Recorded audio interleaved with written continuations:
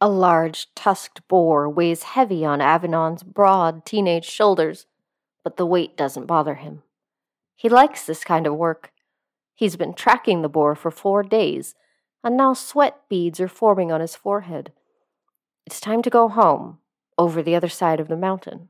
Avenon has been in the blackened forest for 2 days now, leading up to the kill. The sulfuric burn smell is hardly noticeable anymore, and the vast number of black trees frozen in their shapes has time moving as if minutes are hours. This place can be depressing, and Avenon is reminded why he doesn't hunt here very often. At one point in history, this forest and mountain range were lush and green, but after the destruction left from hundreds of years ago, the mountain is forever scarred, petrified, black and ashy from the last war. Some travel for weeks into the forest and never see one sapling, and very few animals call this forest home. Avenon rests, listening for any sound. Nothing.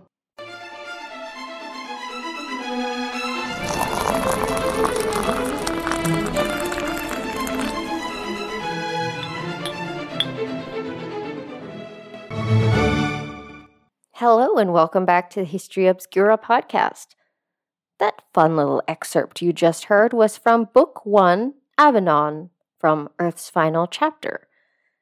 This book is published by Endless Ink Books, and I've put a lovely little link in the show notes for you so you can follow up on the rest of Avenon's story.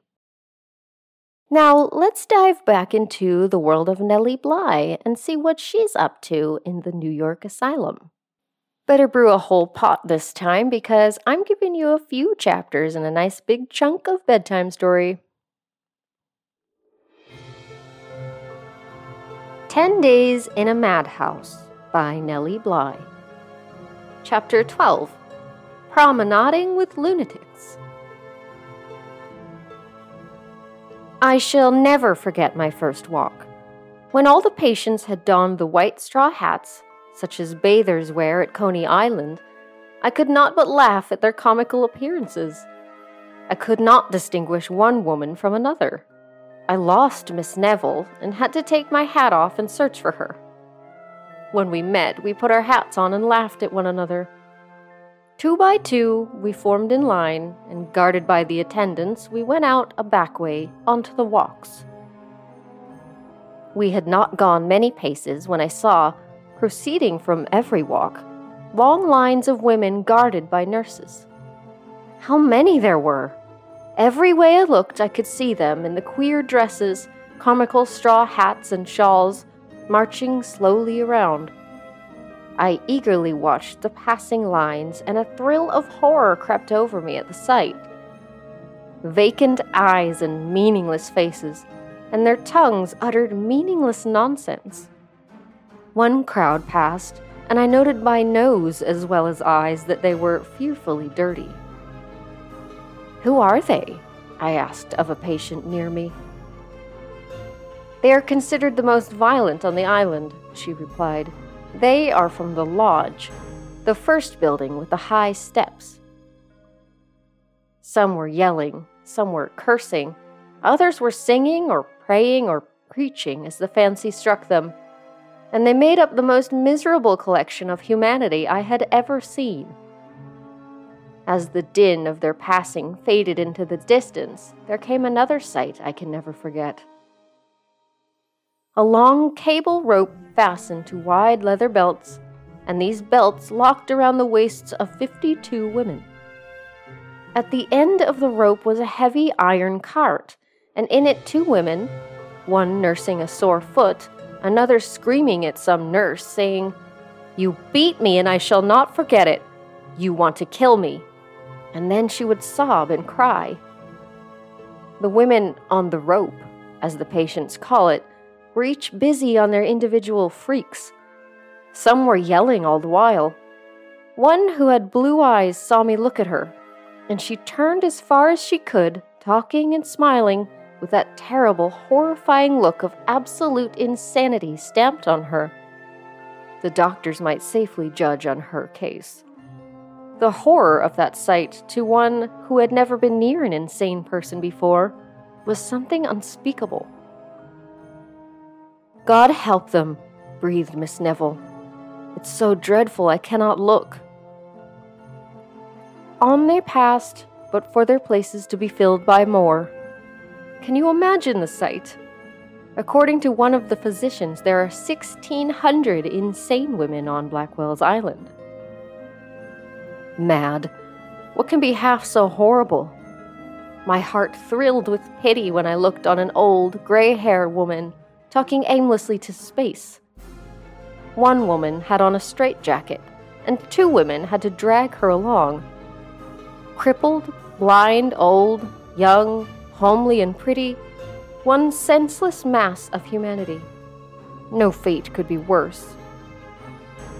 I looked at the pretty lawns, which I had once thought was such a comfort to the poor creatures confined on the island, and laughed at my own notions. What enjoyment is it to them? They are not allowed on the grass. It is only to look at.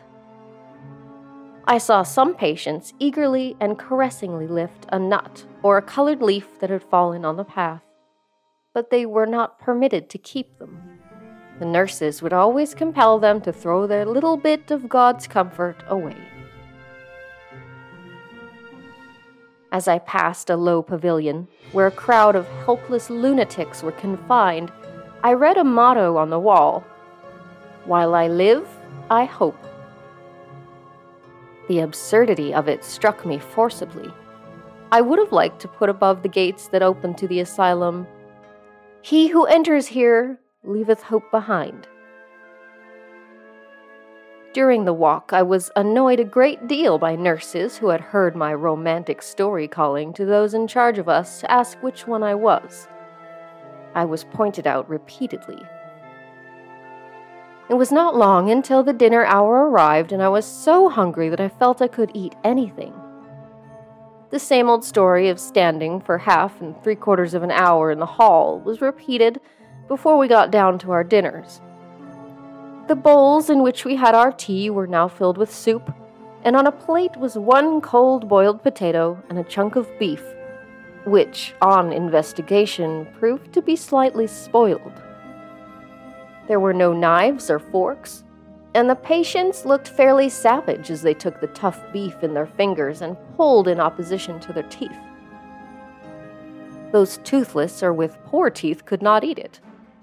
1 tablespoon was given for the soup, and a piece of bread was the final entree. Butter is never allowed at dinner, nor coffee or tea. Miss Maynard could not eat, and I saw many of the sick ones turn away in disgust. I was getting very weak from the want of food and tried to eat a slice of bread. After the first few bites, hunger asserted itself, and I was able to eat all but the crusts of the 1 slice. Superintendent Dent went through the sitting room, giving an occasional, "How do you do? How are you today?" here and there among the patients. His voice was as cold as the hall, and the patients made no movement to tell him of their sufferings.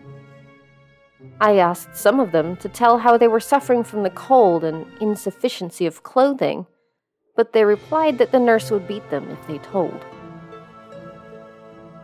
I was never so tired as I grew sitting on those benches. Several of the patients would sit on 1 foot or sideways to make a change, but they were always reproved and told to sit up straight. If they talked, they were scolded and told to shut up. If they wanted to walk around in order to take the stiffness out of them, they were told to sit down and be still. What, excepting torture, would produce insanity quicker than this treatment?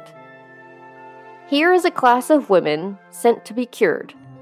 I would like the expert physicians who are condemning me for my action, which has proven their ability, to take a perfectly sane and healthy woman, shut her up and make her sit from 6 a.m. until 8 p.m. on straight back benches, do not allow her to talk or move during these hours, give her no reading and let her know nothing of the world or its doings, give her bad food and harsh treatment, and see how long it will take to make her insane. 2 months would make her a mental and physical wreck. I have described my first day in the asylum, And as my other 9 were exactly the same in the general run of things, it would be tiresome to tell about each. In giving this story, I expect to be contradicted by many who are exposed. I merely tell in common words, without exaggeration, of my life in a madhouse for 10 days. The eating was one of the most horrible things. Excepting the first 2 days after I entered the asylum, there was no salt for the food. The hungry and even famishing women made an attempt to eat the horrible messes. Mustard and vinegar were put on meat and in soup to give it a taste, but it only helped to make it worse. Even that was all consumed after 2 days, and the patients had to try to choke down fresh fish just boiled in water, without salt, pepper, or butter, mutton, beef, and potatoes without the faintest seasoning. The most insane refused to swallow the food and were threatened with punishment. In our short walks, we passed the kitchen where food was prepared for the nurses and doctors. There we got glimpses of melons and grapes and all kinds of fruits, beautiful white bread and nice meats, and the hungry feeling would be increased tenfold. I spoke to some of the physicians, but it had no effect, and when I was taken away, the food was yet unsalted. My heart ached to see the sick patients grow sicker over the table. I saw Miss Tilly Mayard so suddenly overcome at a bite that she had to rush from the dining room, and then got a scolding for doing so. When the patients complained of the food, they were told to shut up, that they would not have as good if they were at home, and that it was too good for charity patients. A German girl, Louise, I've forgotten her last name, did not eat for several days, and at last one morning she was missing. From the conversation of the nurses, I found she was suffering from a high fever. Poor thing. She told me she unceasingly prayed for death. I watched the nurses make a patient carry such food as the well ones were refusing up to Louise's room. Think of that stuff for a fever patient. Of course she refused it. Then I saw a nurse, Miss McCartan, go to test her temperature, and she returned with a report of it being some 150 degrees. I smiled at the report, and Miss Group, seeing it, asked me how high my temperature had ever run. I refused to answer. Miss Grady then decided to try her ability. She returned with a report of 99 degrees. Miss Tilly Mayard suffered more than any of us from the cold, and yet she tried to follow my advice to be cheerful and try to keep up for a short time. Superintendent Dent brought in a man to see me. He felt my pulse and my head and examined my tongue. I told them how cold it was, and assured them that I did not need medical aid, but that Miss Maynard did, and that they should transfer their attentions to her. They did not answer me, and I was pleased to see Miss Maynard leave her place and come forward to them. She spoke to the doctors and told them she was ill, but they paid her no attention. The nurses came and dragged her back to the bench, and after the doctors left, they said, "After a while, when you see that the doctors will not notice, you will quit running up to them." Before the doctors left me, I heard one say, I cannot give it in his exact words, that my pulse and eyes were not that of an insane girl. But Superintendent Dent assured him that in cases such as mine, such tests failed. After watching me for a while, he said my face was the brightest he'd ever seen for a lunatic. The nurses had on heavy undergarments and coats, but they refused to give us shawls. Nearly all night long, I listened to a woman cry about the cold and beg for God to let her die. Another one yelled "murder" at frequent intervals, and "police" at others, until my flesh felt creepy. The second morning, after we'd had our endless set for the day, 2 of the nurses, assisted by some patients, brought the woman in who had begged the night previous for God to take her home. I was not surprised at her prayer. She appeared easily 70 years old, and she was blind. Although the halls were freezing cold, that old woman had no more clothing on than the rest of us, which I have described. When she was brought into the sitting room and placed on the hard bench, she cried, "What are you doing with me? I'm so cold. Why can't I stay in bed or have a shawl?" And then she would get up and endeavor to feel her way to leave the room. Sometimes the attendants would jerk her back to the bench, and again they would let her walk and heartlessly laugh when she bumped against the table or the edge of the benches. At one time, she said the heavy shoes which charity provides hurt her feet, and she took them off.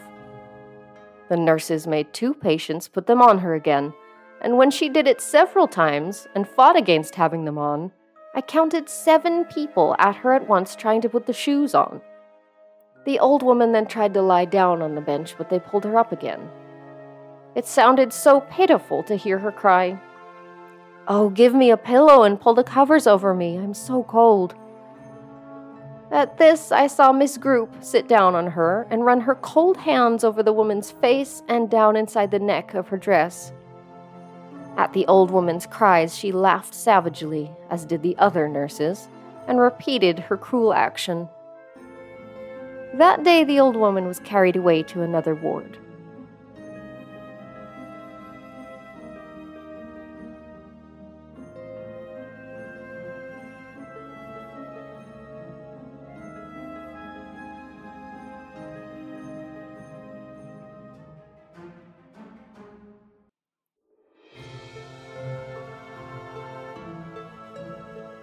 Chapter 13.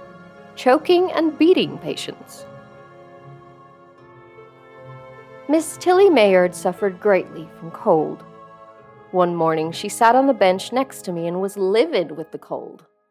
Her limbs shook and her teeth chattered. I spoke to the 3 attendants who sat with coats on at the table in the center of the floor. "It is cruel to lock people up and then freeze them," I said. They replied she had on as much as any of the rest and she would get no more. Just then, Miss Maynard took a fit, and every patient looked frightened. Miss Neville caught her in her arms and held her, although the nurses roughly said, "Let her fall on the floor and it will teach her a lesson." Miss Neville told them what she thought of their actions, and then I got orders to make my appearance in the office. Just as I reached there, Superintendent Dent came to the door, and I told him how we were suffering from the cold and of Miss Maynard's condition. Doubtless I spoke incoherently, for I told of the state of the food, the treatment of the nurses and their refusal to give more clothing, the condition of Miss Maynard, and the nurses telling us because the asylum was a public institution we could not expect even kindness. Assuring him that I needed no medical aid, I told him to go to Miss Maynard. He did so. From Miss Neville and other patients, I learned what transpired. Miss Maynard was still in the fit, and he caught her roughly between the eyebrows, or thereabouts, and pinched until her face was crimson from the rush of blood to the head, and her senses returned. All day afterwards, she suffered from terrible headache, and from that on, she grew worse. Insane? Yes, insane. And as I watched the insanity slowly creep over the mind that had appeared to be all right, I secretly cursed the doctors, the nurses, and all public institutions. Someone may say that she was insane at some time previous to her consignment at the asylum. Then if she were, was this the proper place to send a woman just convalescing? To be given cold baths, deprived of sufficient clothing, and fed with horrible food? On this morning, I had a long conversation with Dr. Ingram, the assistant superintendent of the asylum. I found that he was kind to the helpless in his charge. I began my old complaint of the cold, and he called Miss Grady to the office and ordered more clothing given the patients. Miss Grady said if I made a practice of telling, it would be a serious thing for me. She warned me in time. Many visitors looking for missing girls came to see me. Miss Grady yelled in the door from the hall one day, "Nellie Brown, you're wanted." I went to the sitting room at the end of the hall, and there sat a gentleman who had known me intimately for years. I saw by the sudden blanching of his face and his inability to speak that the sight of me was wholly unexpected and had shocked him terribly. In an instant I determined, if he betrayed me as Nellie Bly, to say I had never seen him before. However, I had one card to play, and I risked it. With Miss Grady within touching distance, I whispered hurriedly to him, in language more expressive than elegant, "Don't give me away." I knew by the expression of his eye that he understood, so I said to Miss Grady, "I do not know this man." "Do you know her?" asked Miss Grady. "No, this is not the young lady I came in search of," he replied in a strained voice. "If you do not know her, you cannot stay here," she said, and she took him to the door. All at once a fear struck me that he would think I'd been sent there through some mistake and would tell my friends and make an effort to have me released. So I waited until Miss Grady had the door unlocked. I knew that she would have to lock it before she could leave, and the time required to do so would give me opportunity to speak. So I called, "One moment, senor." He returned to me, and I asked out loud, "Do you speak Spanish, senor?" And then whispered, "It's okay, I'm after an item. Keep still." "No," he said with peculiar emphasis, which I knew meant that he would keep my secret. People in the world can never imagine the lengths of days to those in asylums.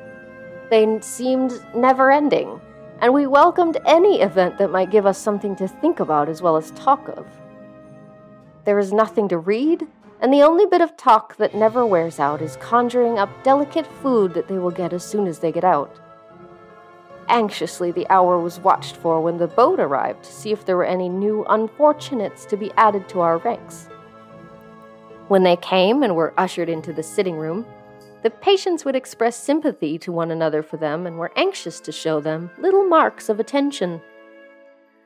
Hall 6 was the receiving hall, so that was how we saw all newcomers.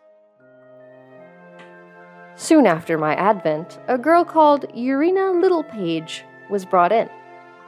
She was, as she'd been born, silly, and her tender spot was, as with many sensible women, her age.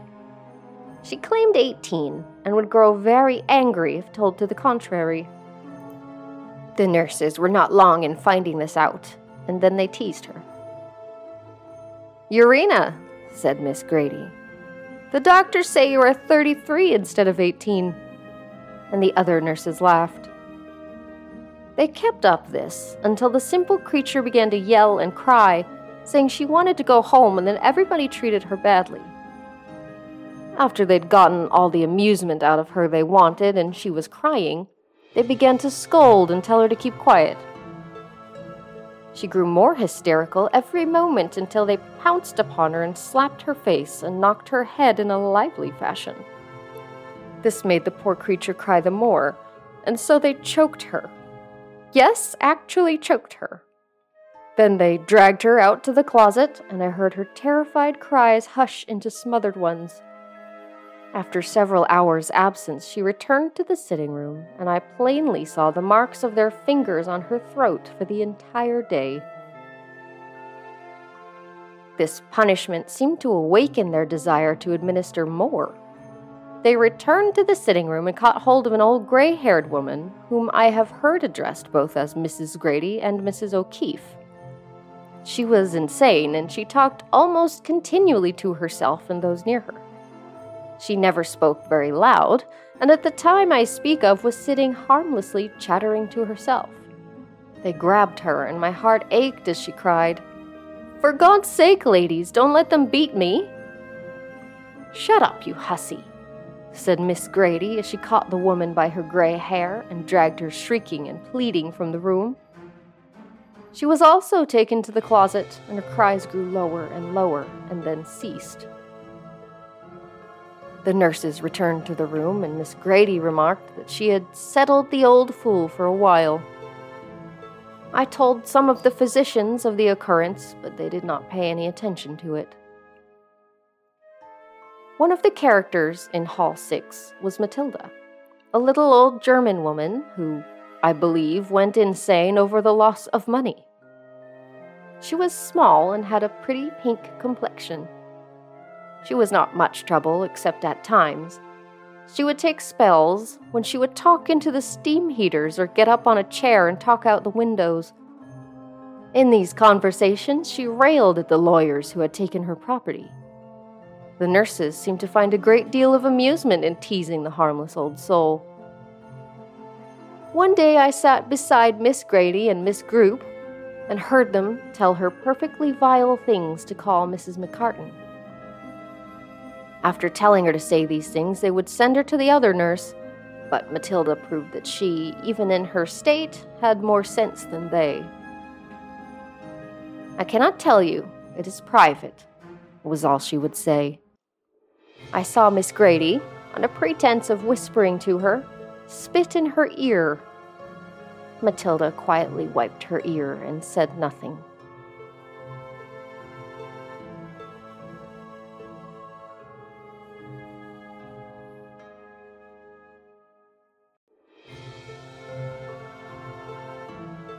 Chapter 14. Some Unfortunate Stories. By this time I had made the acquaintance of the greater number of the 45 women in Hall 6. Let me introduce a few. Louise, the pretty German girl who I have spoken of formerly as being sick with fever, had the delusion that the spirits of her dead parents were with her.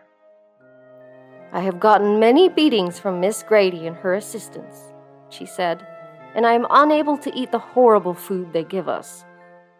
I ought not to be compelled to freeze for want of proper clothing. Oh, I pray nightly that I might be taken to my papa and mamma." One night, when I was confined at Bellevue, Dr. Field came. I was in bed and weary of the examination. At last I said, "I'm tired of this. I will talk no more." "Won't you?" he said angrily. "I'll see if I can make you." With this, he laid his crutch on the side of the bed, and getting up on it, he pinched me very severely in the ribs. I jumped up straight in bed and said, "What do you mean by this?" "I want to teach you to obey when I speak to you," he replied. If I could only die and go to Papa. When I left, she was confined to bed with a fever, and maybe by this time she has her wish. There is a French woman confined in Hall 6, or was during my stay, whom I firmly believe to be perfectly sane. I watched her and talked with her every day, excepting the last 3, and I was unable to find any delusion or mania in her. Her name is Josephine Despraux, if that is spelled correctly, and her husband and all her friends are in France. Josephine feels her position keenly. Her lips tremble and she breaks down crying when she talks of her helpless condition. "How did you get here?" I asked. One morning, as I was trying to get breakfast, I grew deathly sick, and 2 officers were called in by the woman of the house, and I was taken to the station house. I was unable to understand their proceedings, and they paid little attention to my story. Doings in this country were new to me, and before I realized it, I was lodged as an insane woman in this asylum. When I first came, I cried that I was there without hope of release, and for crying, Miss Grady and her assistants choked me until they hurt my throat, for it has been sore ever since. A pretty young Hebrew woman spoke so little English I could not get her story except as told by the nurses. They say her name is Sarah Fishbaum, and that her husband put her in the asylum because she had a fondness for other men than himself. Granting that Sarah was insane, and about men, let me tell you how the nurses tried to cure her. They would call her up and say, "Sarah, wouldn't you like to have a nice young man?" "Oh, yes, a young man is all right," Sarah would reply in her few English words. "Well, Sarah, wouldn't you like us to speak a good word to some of the doctors for you?" Wouldn't you like to have one of the doctors?" And then they would ask her which doctor she preferred and advise her to make advances to him when he visited the hall. I had been watching and talking with a fair-complexioned woman for several days, and I was at a loss to see why she had been sent there. She was so sane. "Why did you come here?" I asked her one day after we'd indulged in a long conversation. "I was sick," she replied. "Are you sick mentally?" I urged. "Oh no, what gave you such an idea?" I'd been overworking myself, and I broke down. Having some family trouble and being penniless and nowhere to go, I applied to the commissioners to be sent to the poorhouse until I would be able to work. "But they do not send poor people here unless they are insane," I said. "Don't you know there are only insane women, or those supposed to be so, sent here?" I knew after I got here that the majority of these women were insane, but then I believed them when they told me this place was the place they sent all the poor who applied for aid as I had done. "How have you been treated?" I asked. "Well, so far I've escaped a beating, although I have been sickened at the sight of many and the recital of more.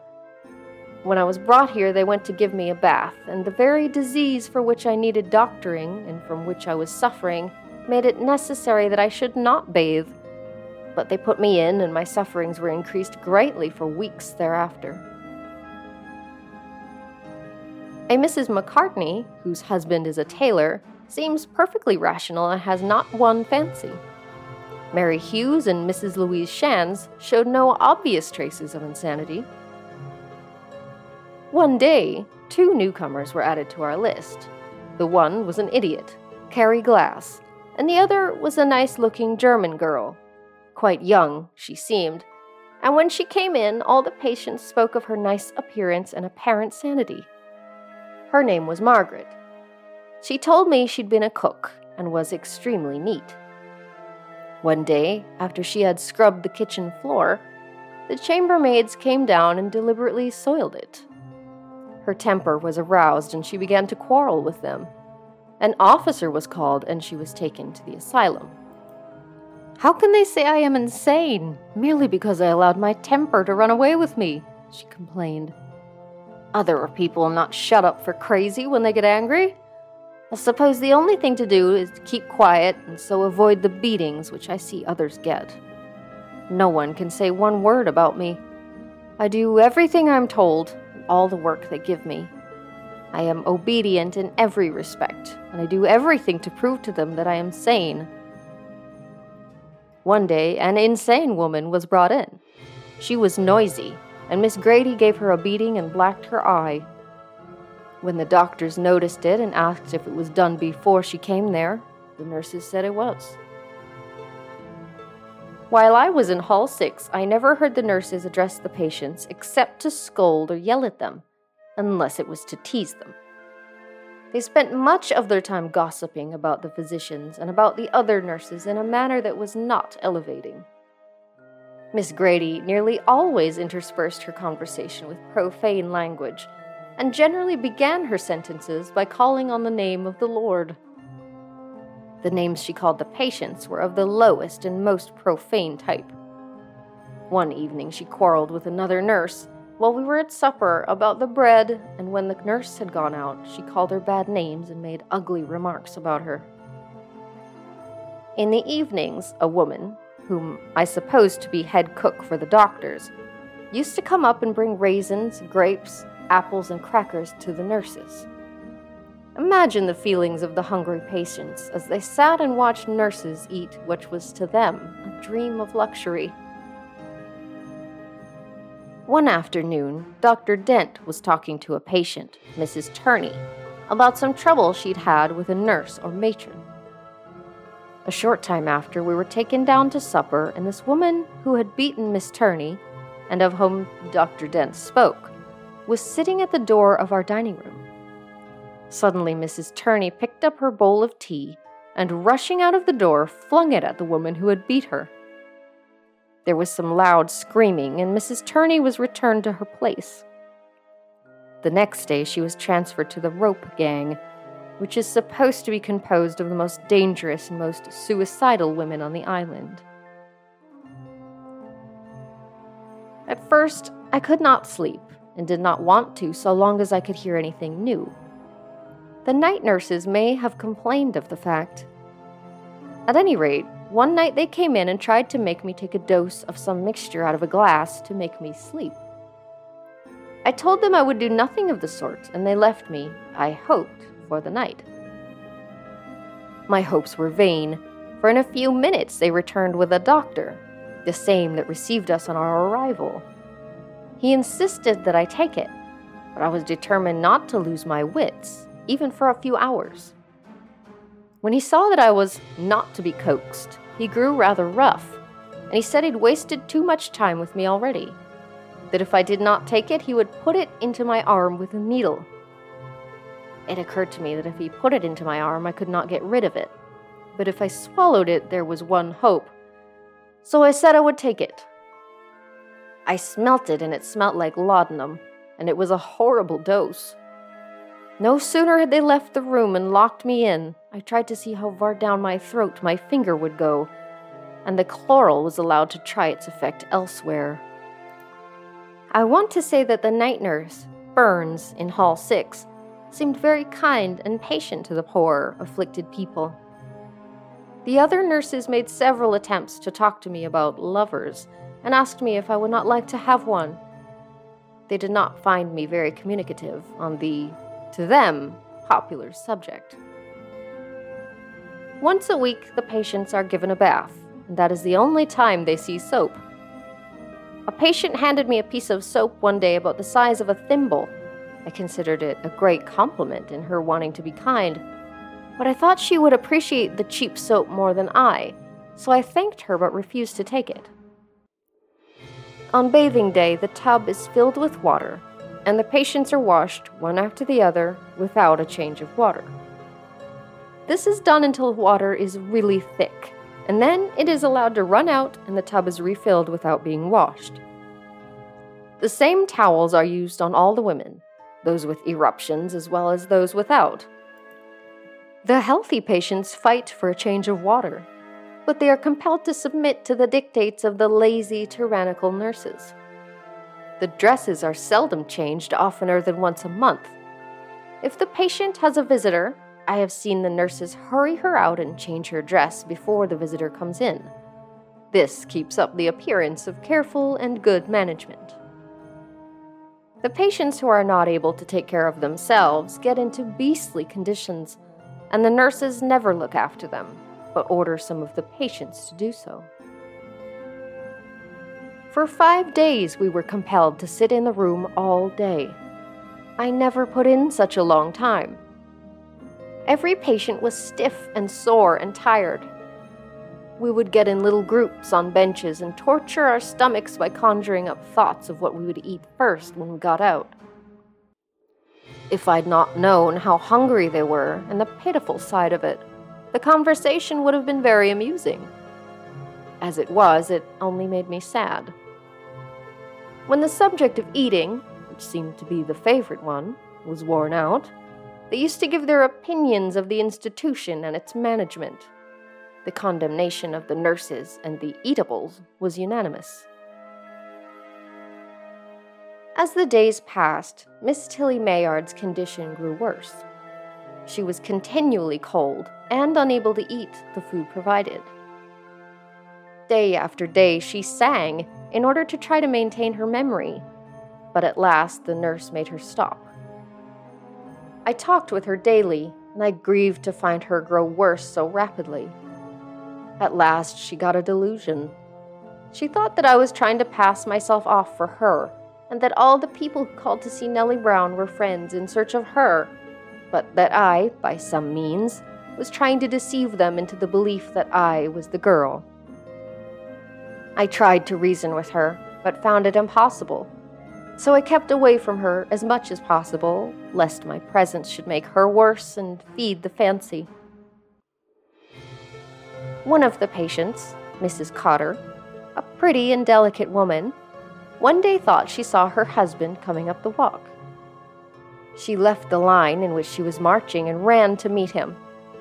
For this act, she was sent to the retreat. She afterwards said, "The remembrance of that is enough to make me mad. For crying, the nurses beat me with a broom handle and jumped on me, injuring me internally so that I shall never get over it. Then they tied my hands and feet, and throwing a sheet over my head, twisted it tightly around my throat so I could not scream, and thus put me in a bathtub filled with cold water. They held me under until I gave up every hope and became senseless.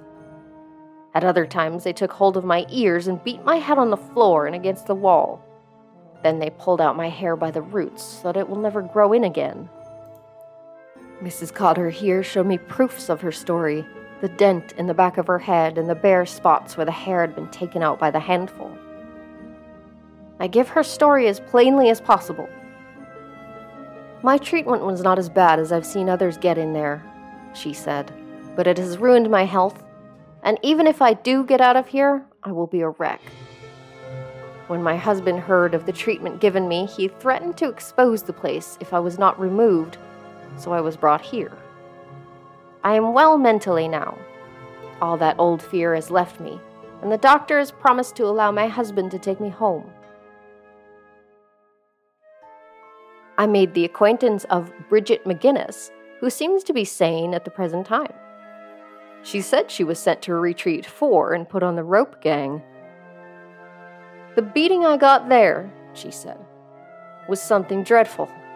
I was pulled around by the hair, held under the water until I strangled, and I was choked and kicked. The nurses would always keep a quiet patient stationed to the window to tell them when any of the doctors were approaching. It was hopeless to complain to the doctors, for they always said it was the imagination of our diseased brains, and besides, we would get another beating for telling. They would hold patients under the water and threaten to leave them to die if they did not promise not to tell the doctors. We would all promise, because we knew the doctors would not help us, and we would do anything to escape the punishment. After breaking a window, I was transferred to the lodge, the worst place on the island. It is dreadfully dirty in there, and the stench is awful. In the summer, the flies swarm the place. The food is worse than we get in other wards, and we were given only tin plates. Instead of the bars being on the outside, as in this ward, they are on the inside. There are many quiet patients there who have been there for years, but the nurses keep them to do the work. Among other beatings I got there, the nurses jumped on me once and broke 2 of my ribs. While I was there, a pretty young girl was brought in. She'd been sick, and she fought against being put in that dirty place. One night, the nurses took her hand, and after beating her, held her naked in a cold bath. Then they threw her on her bed. When morning came, the girl was dead. The doctor said she died of convulsions, and that was all that was done about it. They inject so much morphine and chloral that the patients are made crazy. I've seen the patients wild for water from the effects of drugs, and the nurses would refuse it to them. I've heard women beg for a whole night for 1 drop, and it was not given them. I myself cried for water until my mouth was so parched and dry that I could not speak.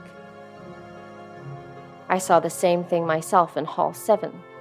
The patients would beg for a drink before retiring, but the nurses, Miss Hart and the others, refused to unlock the bathroom that they might quench their thirst.